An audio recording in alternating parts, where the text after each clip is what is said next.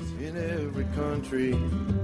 Trees, you know we can work together and learn what we need to meet the challenge.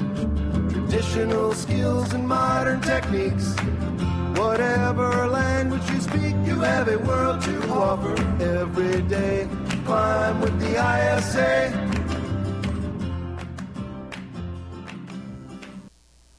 Welcome to the ISA's Science of Arboriculture podcast series.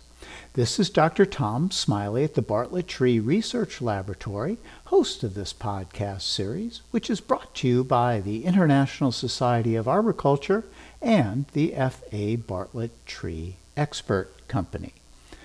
Today's podcast is by Dr. Charles Cannon, who is the director of the Center for Tree Science at the Morton Arboretum. He'll be speaking on measuring a tree's pulse and its relationship to tree health. Hello, everyone, and thanks for attending our presentation on measuring a tree's pulse in relation to tree health. We hope you leave today with a better understanding of the importance of sap flow in trees, the environmental and physiological factors that affect water relation in trees, and how gaining a more detailed knowledge of how it responds to climate could lead to better preventative care and management of trees, particularly in the urban environment. This work was a team effort involving folks from across the pond, across the border, the northern one at least, and from down under. So before we get into it, I'd like to introduce the team, starting with Dr. Andy Hirons. He's a senior lecturer in arboriculture and urban forestry at University Center Meyerco. He's the man who wrote the book on applied tree biology and is an expert on tree-water relations. Newton Tron has brought a wealth of expertise and knowledge about measuring sap flow, along with several other aspects of tree physiology, to the Morton Arboretum, and has remained a solid contributor during the pandemic from his home in Canada, where he's happily been stranded since March.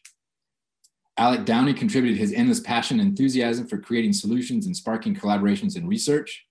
Caitlin McBride is an undergraduate in integrative biology at UIUC, at University of Illinois, Urbana-Champaign, and she was our virtual research experience for undergraduates program this past summer, working on data that we are presenting today. You'll hear directly from her later.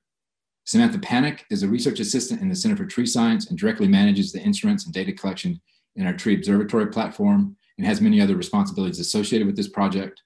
You'll also hear from her directly in a minute. And finally, Dr. Chai-Shen Kuo, the urban tree science leader at the Morton Arboretum, has been connecting dots and bringing together folks with great ideas for years and has been the glue holding the tree observatory together. And now I want to hand the mic over to Andy Hirons.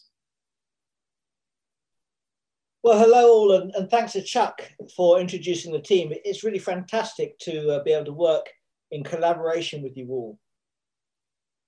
I'd like first to introduce some fundamental concepts relating to tree-water relations and sap flow.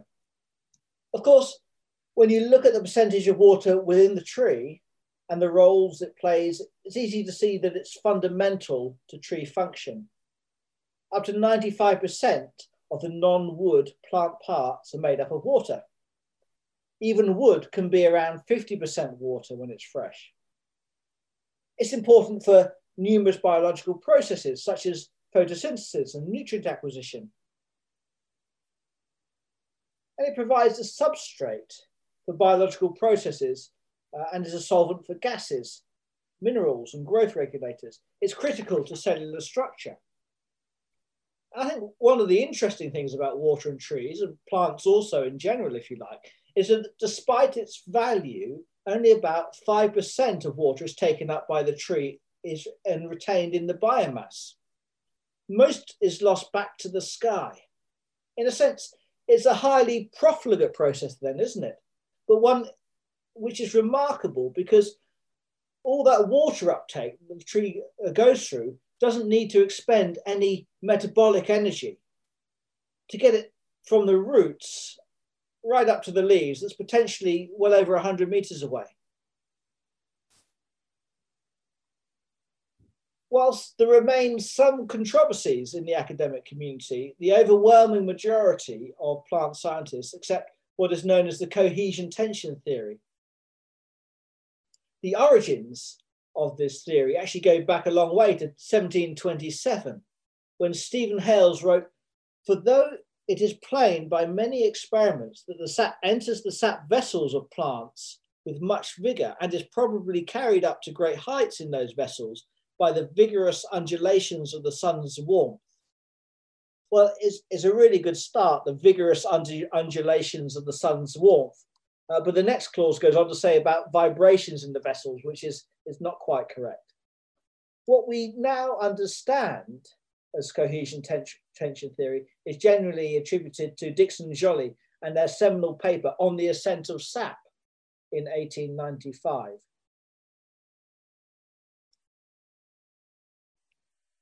So the cohesion tension theory essentially states that water, or sap more precisely, moves down a gradient in water potential. So from a high or less negative to a low, more negative water potential. Water potential itself is made up of a number of components. The most important in the tree are turgor potential, osmotic potential, and gravitational potential. And in soils, something known as the matrix potential is also important. Today, I don't want to get too bogged down by the nitty-gritty of how those water potentials are calculated. You'll see that I put a few options for further reading on the slide. But if you look at the schematic on the right, you can see that the soil has a higher water potential than the root, so approximately minus 0.3 megapascals, for example. The root is higher than the root is higher than the trunk than the leaf, and the leaf from the air. So this gradient drives the uptake of water from the soil and the transport of water through the tree and into the atmosphere, thus initiating sap flow. Interestingly, it's the physical limits of trees and their ability to withstand such high negative pressure that limits the overall height of trees. And that's a really important idea, that this negative pressure is limiting to the overall heights of trees. When we think about the soil then, the availability of the water from the soil is governed by the soil water potential then. Basically, the tree needs to be able to generate a water potential that is more negative than the soil water potential if it's to extract water from the soil. However, there will become a point, and in temperate trees, it tends to be between -2 and -4 megapascals, when the tree reaches its permanent wilting point, or the turgor loss point, when it can no longer extract water from the soil. The soil just essentially is holding on to the water too tightly at that point. And when this point's reached in relation to the percentage soil water content, depends a great deal on the texture of the soil. So for example, it might be between 10 and 15% water content in a loam, but less than 5% in a sandy soil. So for this reason, it's never really a good idea to rely on the soil water content if you're looking to evaluate the effect of soil moisture on the drought response. Trees experience soil water potential and not soil water content. Of course, the nature of this, what we call the soil water release curve, also informs how much water is available to the tree within any given volume of soil. In the right-hand figure, you can see that the available water, the difference between field capacity and the permanent wilting point, is only about 7% in a soil, but can, in a sort of some soils, in a sandy soil, but can be over 20% in the loam. So it's important to remember that the properties of a soil have a huge impact on the availability of water to the tree. Well, in addition to responding to the soil water status, the tree inevitably has to respond to the atmospheric demand for water as well. And this is mostly driven by two variables: air temperature and relative humidity. This data comes from Northwest England, so the temperatures in May probably look a little disappointing to many of you, but I can assure you this was actually a really nice spring month for us. We even got over 20 degrees Celsius, that's 68 Fahrenheit for those of you that don't deal in Celsius. The vertical grey bars shading represents the nighttime. So you can see that the temperature and relative humidity tend to mirror each other, with temperature going up during the day and relative humidity decreasing during the day, and vice versa at night. When it comes to measuring atmospheric demand for water, though, we tend to integrate these two variables into something called the vapor pressure deficit.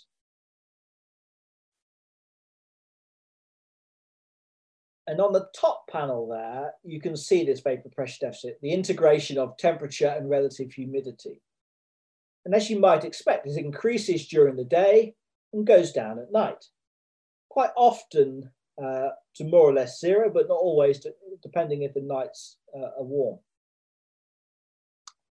Now, when I was first exploring this field, I could never understand why we talk about water potential in the soil and the plant, but then switch to VPD in the air. And to be honest, I think the basic reason is that it's much trickier to work out the water potential of the air because it has something called the molar volume of water, and that changes with temperature. I won't bore you with the details, but if we assume that the air temperature is a constant 20 degrees, then I've plotted the water potential of the air for the month that we're looking at. So you can say that the temperature really only represents quite a small error in these calculations.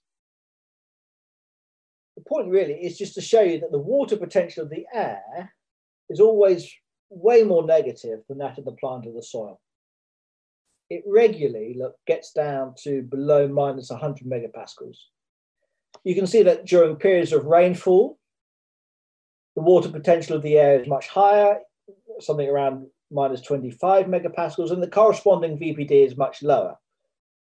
All in all, I hope that you can see that there's a very good mirror-like relationship between VPD and the water potential of the air. Since VPD is much more easily calculated, we tend to present the drying force of the air as VPD rather than water potential.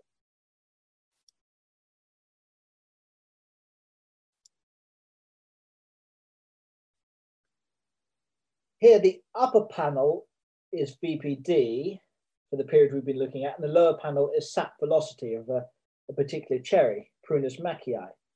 And look how closely the drying force of the air matches up with the sap velocity in the tree. In periods of high relative humidity, cool temperatures and rain, the sap flow is suppressed. And in dry periods with relatively low relative humidity, the sap flow reaches its maximum level.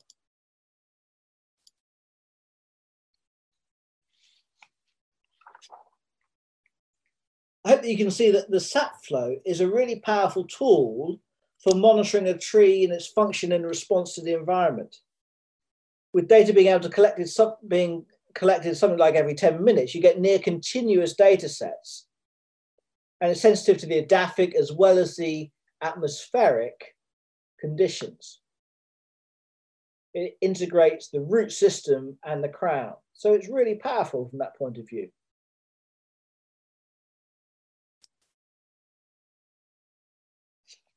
Well, in these next few slides, the data from the forestry plot at the Morton Arboretum, Samantha's going to talk to you much more about this shortly, but I just wanted to show you how sap flow can represent the period of leaf expansion as well. You can see in this Platanus occidentalis, essentially expanding its leaves during June, so that gradual increase in sap flow as the crown and the leaves expand.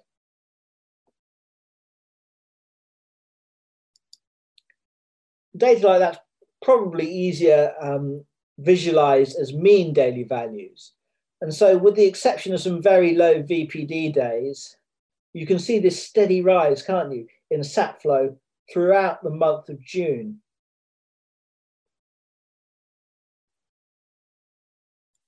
And if we just focus in on a kind of region of interest, if you like, that shows, well, here I've just picked a few days that are quite diverse. We can see that how rain events can suppress the sap flow in trees, either in the middle of the day, like on the 16th and the 21st of July, or they delay sap flow altogether, where we obviously had a very wet morning on the 18th of July. You can see that rain period really delayed sap flow till pretty much halfway through the day, when it then started flowing again. So it's quite sensitive, and you can pick up quite a lot of signals through understanding the sap flow. You can see on good sunny days, a sort of bookending this particular period, so the beginning and the end of this particular period, you can see that the sap flow rises very steeply in the morning, plateaus during the day, and then declines very sharply in the evening. I'm going to hand over to Chuck now, but I'm going to speak more about sap flow and how it can be useful to us a bit later. But now let's hand back over to Chuck.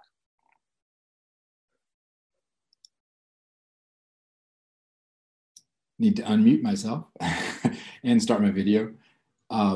Somebody needs to start my video. I guess I'll go ahead and start talking. Thanks a lot, Andy, for that great exploration of the factors that affect sap flow in trees. Now, tree ecophysiology is not really my scientific specialty, but I see the topic as very central to our ability to help trees adapt to challenging urban environments and in selecting the right tree for the right place. And so in 2016, I actually attended the 9th International Symposium on Sap Flow, held at Cal State Fullerton, and that was organized by Dr. Jochen Schenk. We're really looking forward to catching up on all the latest ideas and technology that people are using to measure this important physiological factor. But during the symposium, Jochen introduced the idea of sap flow being a river to the sky. And I was profoundly struck by the beauty and the power of that analogy. And there's a great deal of truth to it as well. As Andy mentioned, transpiration, most of the water just passes through the tree, and transpiration, the loss of water vapor through the leaves of plants into the atmosphere, is a major component of the Earth's water cycle. And it comprises the majority of the terrestrial evapotranspiration that occurs on a global scale. So truly, sap flow in our forests, both natural and urban forests, form a river to the sky that's equivalent in volume to the actual rivers flowing to the ocean. And I think this very clearly highlights the overwhelming importance of plants and their water relations to the global climate and distribution of precipitation and atmospheric humidity in general. So on the next slide, I want to return to the idea of sap flow being a tree's pulse and dig into some of the details of what that means. This is pretty much the same slide that Andy was just talking about. So he was talking about those factors that affect it. And of course, solar radiation is one of those things, night and day, are a very important part of the cycle. And so a tree's pulse only happens once a day in comparison to what happens in humans. So our heart beats very rapidly throughout the day, but the tree pulse is a singular event through the day, and it responds very dynamically to what is going on in the environment, whether it's raining, whether it's cloudy, and all of those kinds of things. And there are different parts of that cycle that we can begin to pay attention to and try to learn about. And you can notice even during the nighttime, how far down the sap flow, how much it declines really also responds to some extent. So on some days, on those bright sunny days, you see it doesn't quite go down as much, but on the wet days, it really goes down to zero. So there is some kind of hydration that the plant is still trying to achieve even during the night on some sunny days. So there are different parts of the cycle that we can pay attention to and learn different things about what's going on. So this responsiveness is quite remarkable considering the relative simplicity of the anatomy.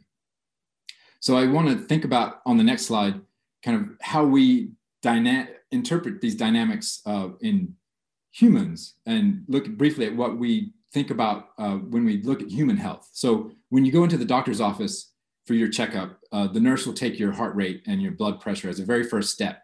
And this information provides the physician with a quick snapshot of your basic health, and then can look at your medical history and can make a judgment about your overall health condition and whether you need treatment or whether you need further studies. So each person has a unique combination of heart rate and blood pressure. But the cycle of the heart really remains the same for everyone. So we can look at those phases of the heartbeat. For example, if there was some irregularity that the doctor detected, she can send you in to look at your EKG and look at these phases in more detail and try to interpret, what is going on if you're having some kind of arrhythmia or some issue with your heart rate. So we would like to get to this point. And this level of knowledge, this level of understanding is built upon decades, centuries of detailed measurements of a large number of people in the population. So we need to build up this kind of understanding of trees as well.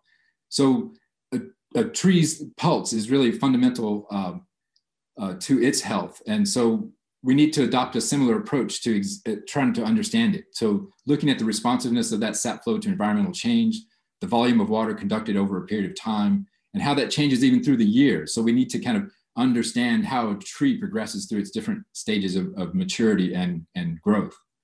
So that can give us a nice insight into the overall health of a tree and can be a basic tool for detecting and diagnosing the problems a tree might be having before they manifest themselves as like kind of half dead crowns or major dieback is how we often determine that a tree is declining now.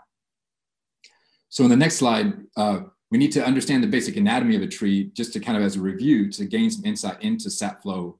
And first I want to just point out the remarkable fact that a tree conducts gallons of water every day up into the leaves that it can be tens of meters above the ground against gravity without using any muscles or any kind of pumping action. You know, as Andy pointed out, the first suspicions about how this happened, they really thought there had to be some kind of, agent, there had to be some kind of active process that this is occurring through. But it's really just simply through those gradients from soil to atmosphere that create this flow. And so this flow is actually occurring through dead tissue, the xylem. And that's constructed by the tree each year in a careful balance between above and below ground environmental conditions. To me, the trees are simply the most remarkable living organisms. They link the soil to the sky. They really do integrate those different environmental conditions in a way that's very specific to that location. So as I said about human heart rate and blood pressure, each tree is a different individual and it's adapted to those particular soil conditions, light availability, and all those things change through time, particularly given the lifespan of a mature tree, which can be centuries.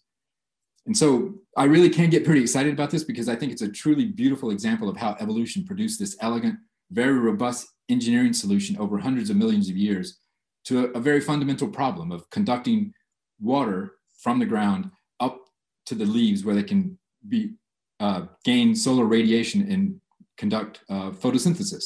So I'm sure we all know these basic facts that I'm talking about, but it's really nice to review them again. So the stem of a tree has only a thin layer of living tissue just under the bark. And it's really kind of the sandwich between two types of cambium. There's the cork cambium, which is on the outside that produces the outer bark. Then you have the vascular cambium on the inside, and in between that is the phloem. And so the cambial layer can be thought of as a stem cell, if you kind of thinking kind of anthropomorphic terms or zoological terms, because they're really the cells that are pluripotent and they can really mature into any kind of tissue. So that's why you have, different kinds of tissue emerging from this layer that's just under the bark. So the xylem is formed on the inside of the cambium, and the tissue begins to die as it reaches maturity and begins to perform its function. So in this xylem collectively becomes wood. Most of the sap flow occurs in the newest xylem, and the outer portions of the wood are often termed sapwood. And we won't get into the details of wood anatomy, but it is a simple system, but there are many different kinds of tissue that are mixed in here and different types of structures and different species. But this illustration basically captures the basic idea. So one thing to note is that the system is largely unidirectional, with most of the water traveling up and out into the atmosphere, and only a small portion is returned down through the phloem, but that's a very different process. And so just for clarity's sake, as we are talking about sap flow, we're focusing entirely on the xylem, and we're not even thinking about phloem. That's a whole nother issue that we should be studying in more detail as well. So on the next slide, in looking at xylem, there are also different kinds of anatomies. And here I'm showing you three very clear examples of the major types of hardwood or angiosperm wood. So just by looking at these cross sections, you can tell that sap flow must be very different in these different arrangements of xylem tissue. As I said, these are very clear examples of the differences from the ring porous, where you have very large vessel elements in the early season growth, to semi-ring porous, where they're more scattered and not such clear differentiation between the early and the late growth. And then you have the diffuse porous, where they're just kind of evenly scattered. So you can imagine there are different species that are kind of intermediate between these major types, and the arrangement of vessel elements and tracheids can vary among the major groups. And then you have softwood and gymnosperm species that only have tracheids, which are the kind of primitive form of xylem, and their anatomy is somewhat more simple than angiosperms. So I just wanted to point out these details to emphasize that while we're discussing tree sap flow in a general sense, there's a lot of complexity underlying this process in each individual species. Just as an individual oak tree differs from other oak trees, the oak species are different from maple species. And so we'll need to develop a database for each one of these in a sense. And so there's no real easy solution rather than just gathering a lot of data through long periods of time. So on the next slide, the point I'm trying to get across is that the anatomy and physiology of a tree is largely a mechanistic one-directional flow system with a variable water source on one end and these kind of finely tuned valves or the stomata in the leaves on the other end. And we have worked out a lot of the math. I mean, so we've agreed upon the basic principles that are driving this system. So we should be able to create a predictive model for how much sap flow will occur given a particular tree species in a particular setting, given a particular set of environmental conditions. And this conduit between the uptake in the roots and the release in the leaves, it must be sealed and it must be continuous so that the water column remains unbroken. So we simply need to gather a lot of sap flow data from many different tree species in different environments to plug in and work out those detailed parameters so that we can make those predictions. And so once we have that kind of robust predictive system of how a tree should be performing, we can understand that when it's not performing as predicted, we can then begin to try to look for various physiological or health factors that might be causing this tree to perform differently than we might expect.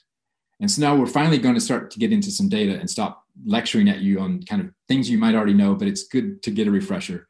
But I'm going to hand it over now to Sam Panic, who will introduce the project and data that we'll be discussing later today from the Morton Arboretum.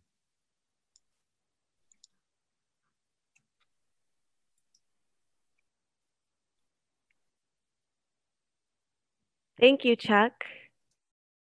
I will give a brief background on two projects at the Morton Arboretum, the Forestry Plot Project and the Tree Observatory Project or platform.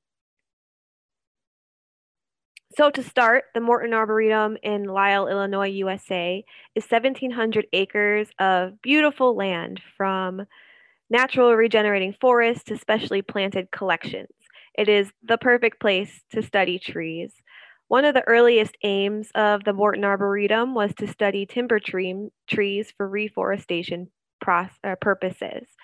Planted in the late 1920s, some of the early timber and forest restoration monoculture trials still exist in our collections.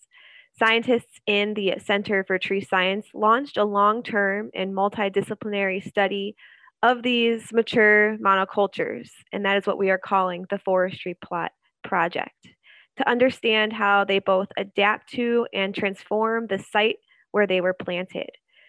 There are monoculture plots of oak, Norway spruce, tulip poplar, Chinese juniper, American sycamore, and more. We are going to limit our data discussion today on the American sycamores.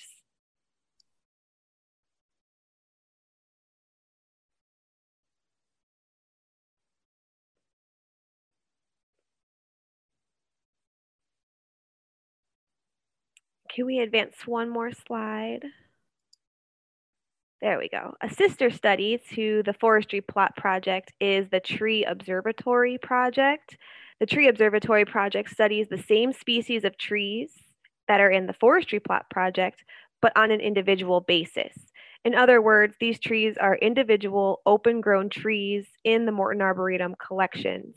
They are not in a forest and they are not influenced by any neighboring trees or plants. The species in the Tree Observatory Project are Buckley oak, Norway spruce, Chinese juniper, tulip poplar, and of course the American sycamore that we're going to explore data in later. The main goals of this sister study, this Tree Observatory Project or platform, is to, one, simultaneously collect numerous streams of data from many parts of a plant over many years to create an integrated baseline for physiological, structural, and behavioral responses to environmental conditions, to rapidly changing environmental conditions. Second goal of this study is to create a platform for testing, inventing, and comparing emergent technologies, methodologies and sensors to gather this data in an efficient and autonomous ways, particularly in collaboration with engineers. Third goal is to identify the most effective data collection methods that can be cheaply or affordably and effectively spread much more widely on many trees in many locations. And the last goal is to compare tree functions, processes, and adaptations of open-grown trees, like urban trees, like the ones we're seeing in the Tree Observatory project, to trees in a natural forest, like the trees in the forestry plot project. We currently have each Tree Observatory tree instrumented and monitored using sap flow sensors for water dynamics, dendrometers for trunk expansion and contraction, several hobo sensors for canopy climate data, several mini rhizotron tube installations to capture root growth, collections of soil cores to analyze soil quality, several tree cores to analyze age and growth history of a tree. We have drone footage for 3D modeling, and we have several leaf litter baskets deployed to analyze carbon and nitrogen relationships. The forestry plot trees are monitored in a very similar, if not exact same manner. Ideally, we want to expand the Tree Observatory project not only on the Arboretum grounds, but across arboreta and gardens around the country and around the world. At the Morton Arboretum, we want to add replicates of each tree species to the Tree Observatory project, and then we want to expand the study to different climates and environments around the world. Just go back to this previous slide for just a second. There we go. So like I previously mentioned, the fourth goal of the Tree Observatory project is to compare tree functions, processes, and adaptations of open-grown trees, like the ones in the Tree Observatory project, to trees in a forestry setting, like the forestry plot project trees. We are very interested in comparing the growth and health of open-grown trees with trees growing in closed canopy forests. We often talk of the urban forest, and a growing body of work demonstrates that trees compete, communicate, and facilitate one another in forests. The open-grown tree can act as a control for our understanding of how the dynamics and benefits of a forest emerge. We have matched up a small number of Tree Observatory trees with the same species in the forestry plots for long-term comparisons of trees growing in these two major environmental settings. This slide illustrates just the physical observational differences between an open-grown tree and a forestry plot tree. There are clearly some different interactions and processes happening, even within the same species, that affect how they grow, adapt, and survive. We will now hear from Caitlin McBride as we take a deeper look into one of the major ways that we monitor and compare our trees in these projects, which is measuring sap flow. All right, thank you, Sam. So before we get into the data too much, I wanted to give you a little bit more information about the technological side of our measurements. So in order to measure the sap flow for the Tree Observatory plot and Tree Observatory data, we installed SFM1 sap flow monitors, and these automatically took readings every 10 minutes. The sap flow monitor consists of 3 probes inserted directly into the sapwood of the tree. The probe in the middle is the heater. The probe above the heater is the downstream temperature probe, and the probe below the heater is the upstream temperature probe. The temperature probes are named according to the direction of sap flow in the xylem. The temperature probes each contain an inner sensor, which is located closer to the heartwood, and an outer sensor, which is located closer to the bark. These allow us to measure the sap velocity at different xylem depths. In order to take a sap velocity reading, the monitor will take the ratio of the temperature increase at the upstream and the downstream probes. This is the origin of the name of the heat ratio method. So the first step of a sap velocity reading involves taking the average temperature at both the upstream and the downstream probes over the course of 80 seconds. Then the heater emits a heat pulse of known energy. After approximately 1 minute, the sap flow monitor takes the average temperatures for the upstream and the downstream probes again. the heat ratio is calculated using this temperature increase. For example, if there is no sap movement at the time of the reading, the heat pulse should reach the downstream and the upstream probes at roughly the same time, resulting in a ratio of temperature increase of approximately 1:1. However, if there is a large amount of sap flow, like during the middle of a sunny day when the rate of transpiration is high, the heat pulse will reach the downstream probe well before the upstream probe. This will result in a large downstream to upstream heat ratio, which allows us to see that there's a large amount of sap movement happening. If there is a small amount of sap flow, such as very early in the morning, the heat pulse will still reach the downstream probe before the upstream probe, but the ratio will be closer to 1:1. By measuring the heat ratio, we can gain a precise measure of sap movement as it changes throughout the day and the growing season as a whole. It's important to remember that the sap flow monitor only measures the sap velocity at one point in the stem, but the values it records are very precise. This precision allows us to use a number of correction factors in order to develop an accurate estimation of tree-level sap flow and overall transpiration for our sycamores. So with that, I'll hand you back to Chuck to talk about our data a little bit more. Great. Thanks a lot, Caitlin. Thanks a lot, Sam. Now that you have the kind of context of where this data is coming from, I just want to show you a few examples of the kinds of things we're seeing. Again, this is a long-term study. We're building up lots of data surrounding these different plots and trees, but this shows you two different trees at different points in the season. And I think this is kind of interesting idea because the day length changes right through the growing season. But we can see the solid lines are showing one tree that's tree 5, or T5 there. And then the thinner line with the dots is another tree. And the different colors represent the different seasons. So the July is the reddish line, the August period is the green line, and then the later September period is the blue line. So you can see even though July is the longest day, and it might be the hottest part of the year, the sap flow is actually lower in both of these trees during that period of time than it is later in the season. And you can even see in September, both of the trees get started quite rapidly after sunrise. And so it's kind of later in the season, the tree is really primed and it's really functioning. And maybe during those summer months, the heat stress might be a little bit more severe. So there are interesting seasonal changes in these trees as they respond to the environment. So the responses are not consistent throughout the season. We actually need to know what time of year, what phase of the phenology is the tree to really understand where the sap flow should be. So this is just an illustration of how kind of complicated these dynamics can be.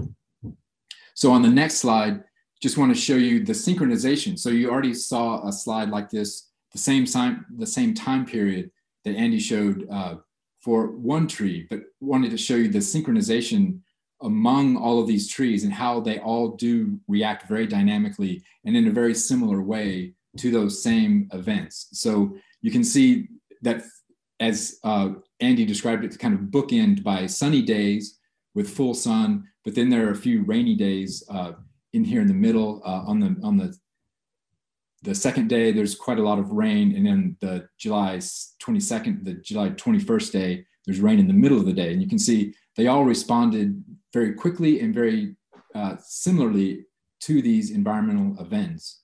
And there's some kind of interesting differences. You can see that each individual tree is slightly different in kind of the shape of its curve.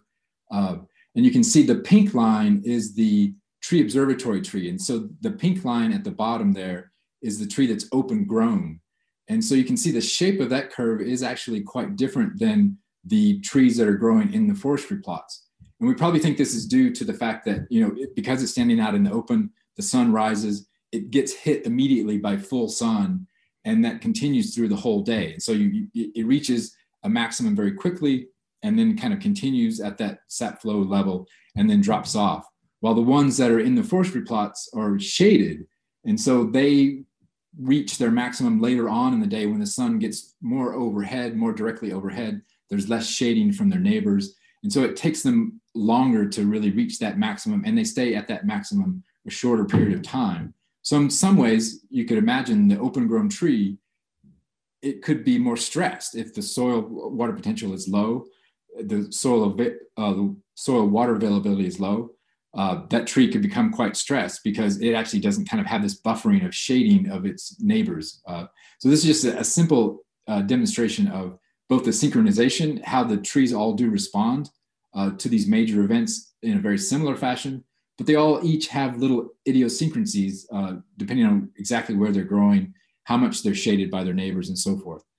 And the lower magnitude of the tree observatory tree, or that pink line, is a little bit, we're not quite sure exactly why that is, but I can talk about it on the next slide, where we're showing you, this is the open grown tree, or that pink line, over 2 seasons. So this is in 2018 and 2019. This is the daily water use for that one tree. And you can see in 2018, those dark colored bars, it was moving a lot of water every day. And so the average water use was over 1 liter every time, and pretty much, and then drops off. And then the next summer, you can see it's depressed, and it's actually never reaches the same potential, never reaches the same level of water use that it did in 2018. And during the spring of 2019, it was very cool and wet. And actually there was a very bad anthracnose outbreak, particularly in these open grown trees.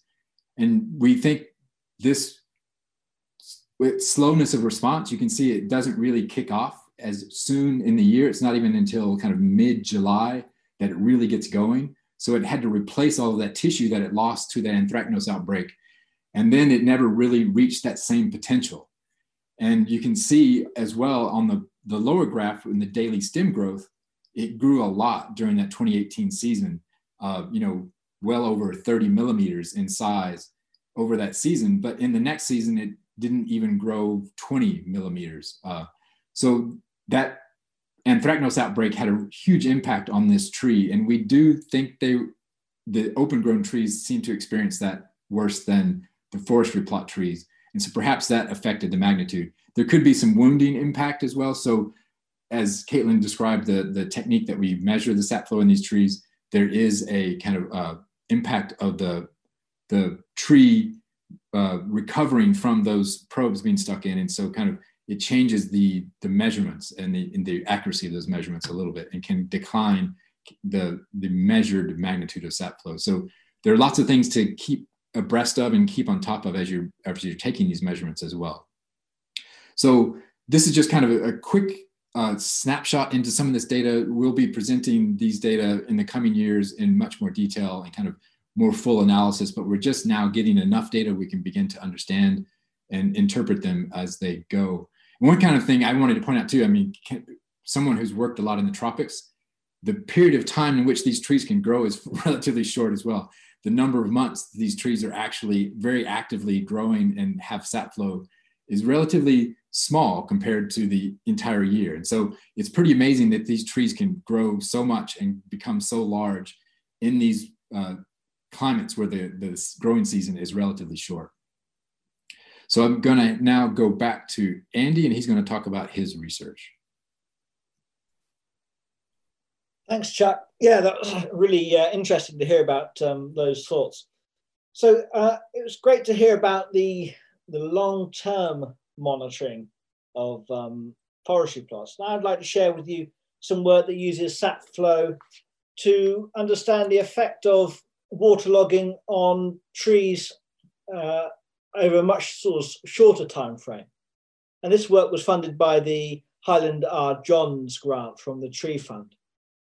There were 2 key hypotheses I was exploring really. Firstly, that waterlogging will reduce sap flow in trees, and secondly, that the extent of the decline will be related to the tolerance of the species to waterlogging.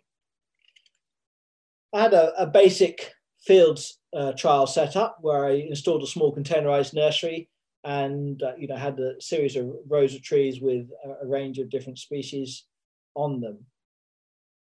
And then I just really set up some waterlogging cycles, so where I subjected the containerized trees to waterlogging, and then a recovery phase where I drained those waterlogged trees and monitored their response.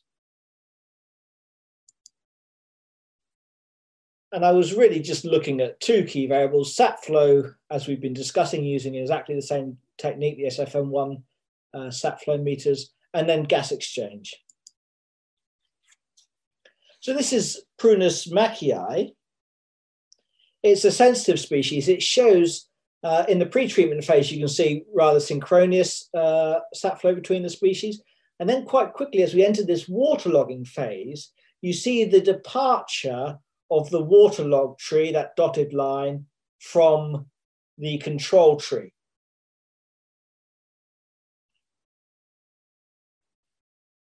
And I should notice that continued through the waterlogging cycle. Even at the end of that waterlogging period, there were no visible symptoms of decline within the crown. They looked exactly the same, the two treatments. And even actually when the trees were drained, we didn't really pick up any major recovery in the sap flow at all in those waterlogged trees. And this is just that same sap flow trace on the top plot, but you can see the photosynthesis and the stomatal conductance data on the middle and lower plots there. And you can see that, you know, that early stage in the waterlogging cycle, that we picked up the departure of the waterlogged trees from the control trees in the sap flow trace. We can also see a really highly significant reduction in both of those two key gas exchange variables. If we take azoplatinoides, then this is the same setup. So again, pre-treatment was pretty consistent. When those trees were waterlogged, we saw the control treatment, continuing doing its thing, and the waterlogged trees really declining very, very rapidly. And interestingly, in this species, when we drained the containers, we actually continued to see a decline in the sap flow response in that previously waterlogged set of trees. And just say we've got n equals 6.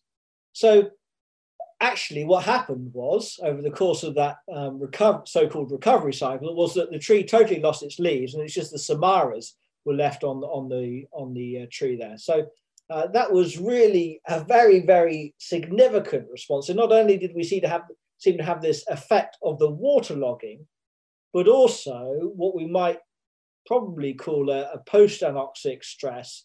So where we have perhaps some toxins released by the reoxygenation of the root system that ultimately led to the total abscission of the crown. And you can see, of course, all of that picked up in the sap flow signal. So the very minor amounts of sap flow a couple of weeks into the drain cycle are probably the sap flow just going through the samaras and the shoots, but without any leaves. And of course, we could measure photosynthesis in the first sort of stage of that stress recovery cycle, but obviously when the leaves were lost, we lost those gas exchange values as well. But I think you get the impression that, a very substantive response to waterlogging there in the azoplatinoides, the Norway maple. Okay, so this is a Salix alba, a white willow, and this is a tolerant species. The data looks a little bit noisy. It was really quite a sort of rainy period, typical summer in northwest England. And you can see the waterlogged phase has begun there. And actually, there's no discernible difference in the sap flow whatsoever between the waterlogged and the control set of trees. So obviously, I was really excited by this because it seemed that we were able to distinguish these quite profound differences in species response using the sap flow signal, and then just validating that response, if you like, with the gas exchange.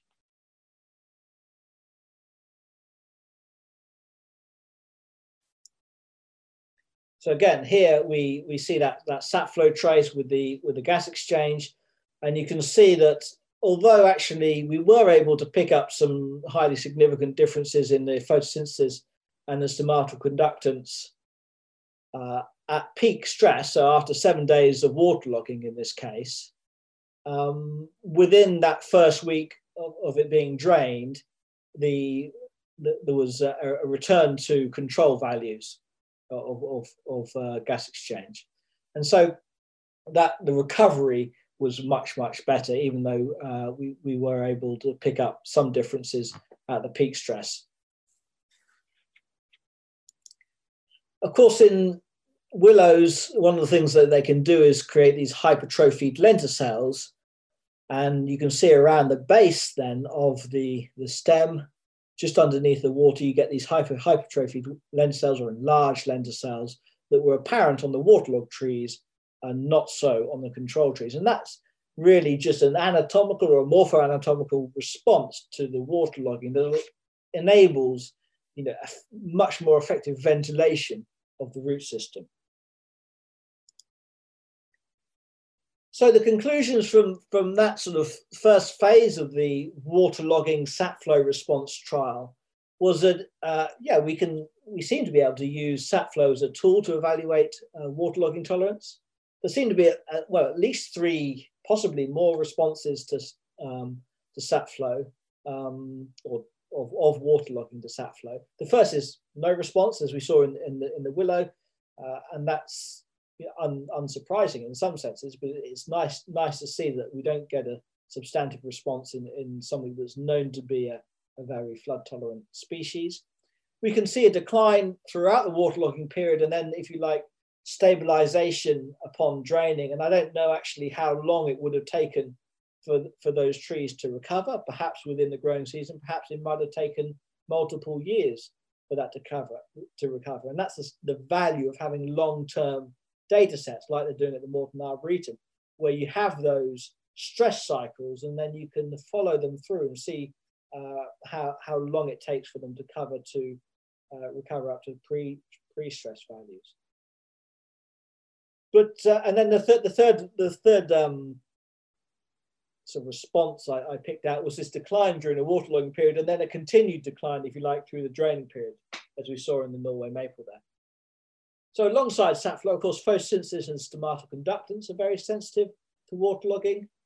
And I think a really important take-home message for us arborists that might look at trees visually for much of the time rather than analysing them physiologically is that visual analysis is actually pretty useless for identifying physiological stress.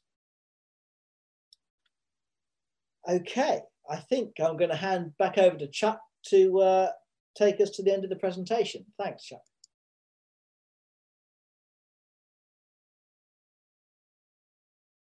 And I'm muted. So yeah, here we go.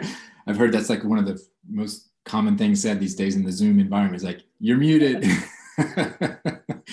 So yeah, thanks a lot, Andy. That's a really good wrap of an experimental data that indicates the kind of short-term cycles you can detect that a tree is declining from the sap flow even before it becomes visible physiologically, and decline in the leaves or in the crown. So we've been looking at kind of thinking about sap flow as a health indicator and how we might be able to use this in a more applied sense. And so I really kind of want to end up the presentation kind of thinking about how to build tools to measure this fundamental aspect of tree physiology cheaply, so we can gather large amounts of data on a large number of trees across a wide range of species and conditions. And so one thing that we've been doing in Morton Arboretum is working with engineering teams of students and faculty at several universities around the Chicago region to try and solve some of these problems. We already know how to measure sap flow, and we have high quality automated solar powered sensors that exist from the ICT International, the SF1 sensors, but they are pricey. They take a certain amount of expertise to use. And so we've been challenging senior capstone students in various engineering programs around the region, like at Northwestern University, to design and build a sort of tree Fitbit for arborists and homeowners. Okay, one team actually made quite a bit of progress, and they gave themselves a rather inappropriate name, I think, of Team Amateur Hour. I think they were just being funny about it, but I think they really did a great job of developing a kind of a vision for an end-to-end design from the hardware to the mobile app, kind of interacting with the homeowner or the arborist. And they did a really impressive job of thinking through the whole process, how the Fitbit would function, what benefits it could provide to the users. And this included the idea of having a health index that was based upon this predictive idea that sap flow should be largely responsive and depend upon both the species and the environmental conditions. And I really think there's a lot of potential there to explore. And in the next slide, this is kind of a schematic that they developed for the decision process of determining whether the homeowner should seek expert advice or not, depending on how their tree is performing. So imagine you had one of these Fitbits on your tree. You dial in the species and the size and whether it's in a favorable spot, how much sun it's getting. And then you accumulate a baseline sap flow data for that tree in that spot. And then perhaps the tree is next to a construction site and the homeowner wants to know whether or not that work is affecting that tree or perhaps damaging the roots of their beloved tree. And so you could put that Fitbit on there, before this construction starts and then monitor it through the process and then provide kind of this immediate direct evidence about whether there's any kind of damage being done, even perhaps before, it's extensive. Maybe you could detect small amounts of damage and stop the construction and say, hey, you guys are damaging my tree. So anyway, this is a potential way, an extreme example perhaps, but one that certainly occurs in the urban environment and when we have big mature trees next to construction areas. But perhaps this is the way the homeowner could know whether their tree is being affected by that work, and also just to learn to appreciate their tree. How it is performing, and whether they're contributing to a larger understanding of trees, or how much their tree is sequestering carbon. All of those kinds of things could kind of be built into this idea. So on the next slide, there's just a couple of semesters, a team of 4 students were able to put together this kind of comprehensive vision of a tree Fitbit that could have a great applicability. For some reason I can't say that word today. Anyway, the materials needed are relatively cheap, and the work will be building upon the database of observations so that reliable predictions can be made. So, the future directions are kind of looking at some kind of easy to use sensor that people could use widely on a wide range of tree species and a wide range of conditions. So this idea, I think, is not too far away in the future, and we could pull something together over the next several years, I hope, and make this more widely available. So anyway, I think this is a very promising avenue of research, and just kind of want to thank you all for your attention and to recognize the various sponsors of the National Science Foundation, the Morton Arboretum, like the Hamill Family Trust Foundation has helped us a lot, University of Illinois Urbana-Champaign, University Center Myerscough, and the Tree Fund for their continued support of this research. This concludes Dr. Charles Cannon's talk on measuring a tree's pulse and its relationship to tree health. This talk was originally presented at the 2020 ISA Virtual Conference. The views and information expressed are those of the presenter. Please join us next month for another presentation in the ISA Science of Arboriculture podcast series. Trees in every country, trees, we can work together and learn what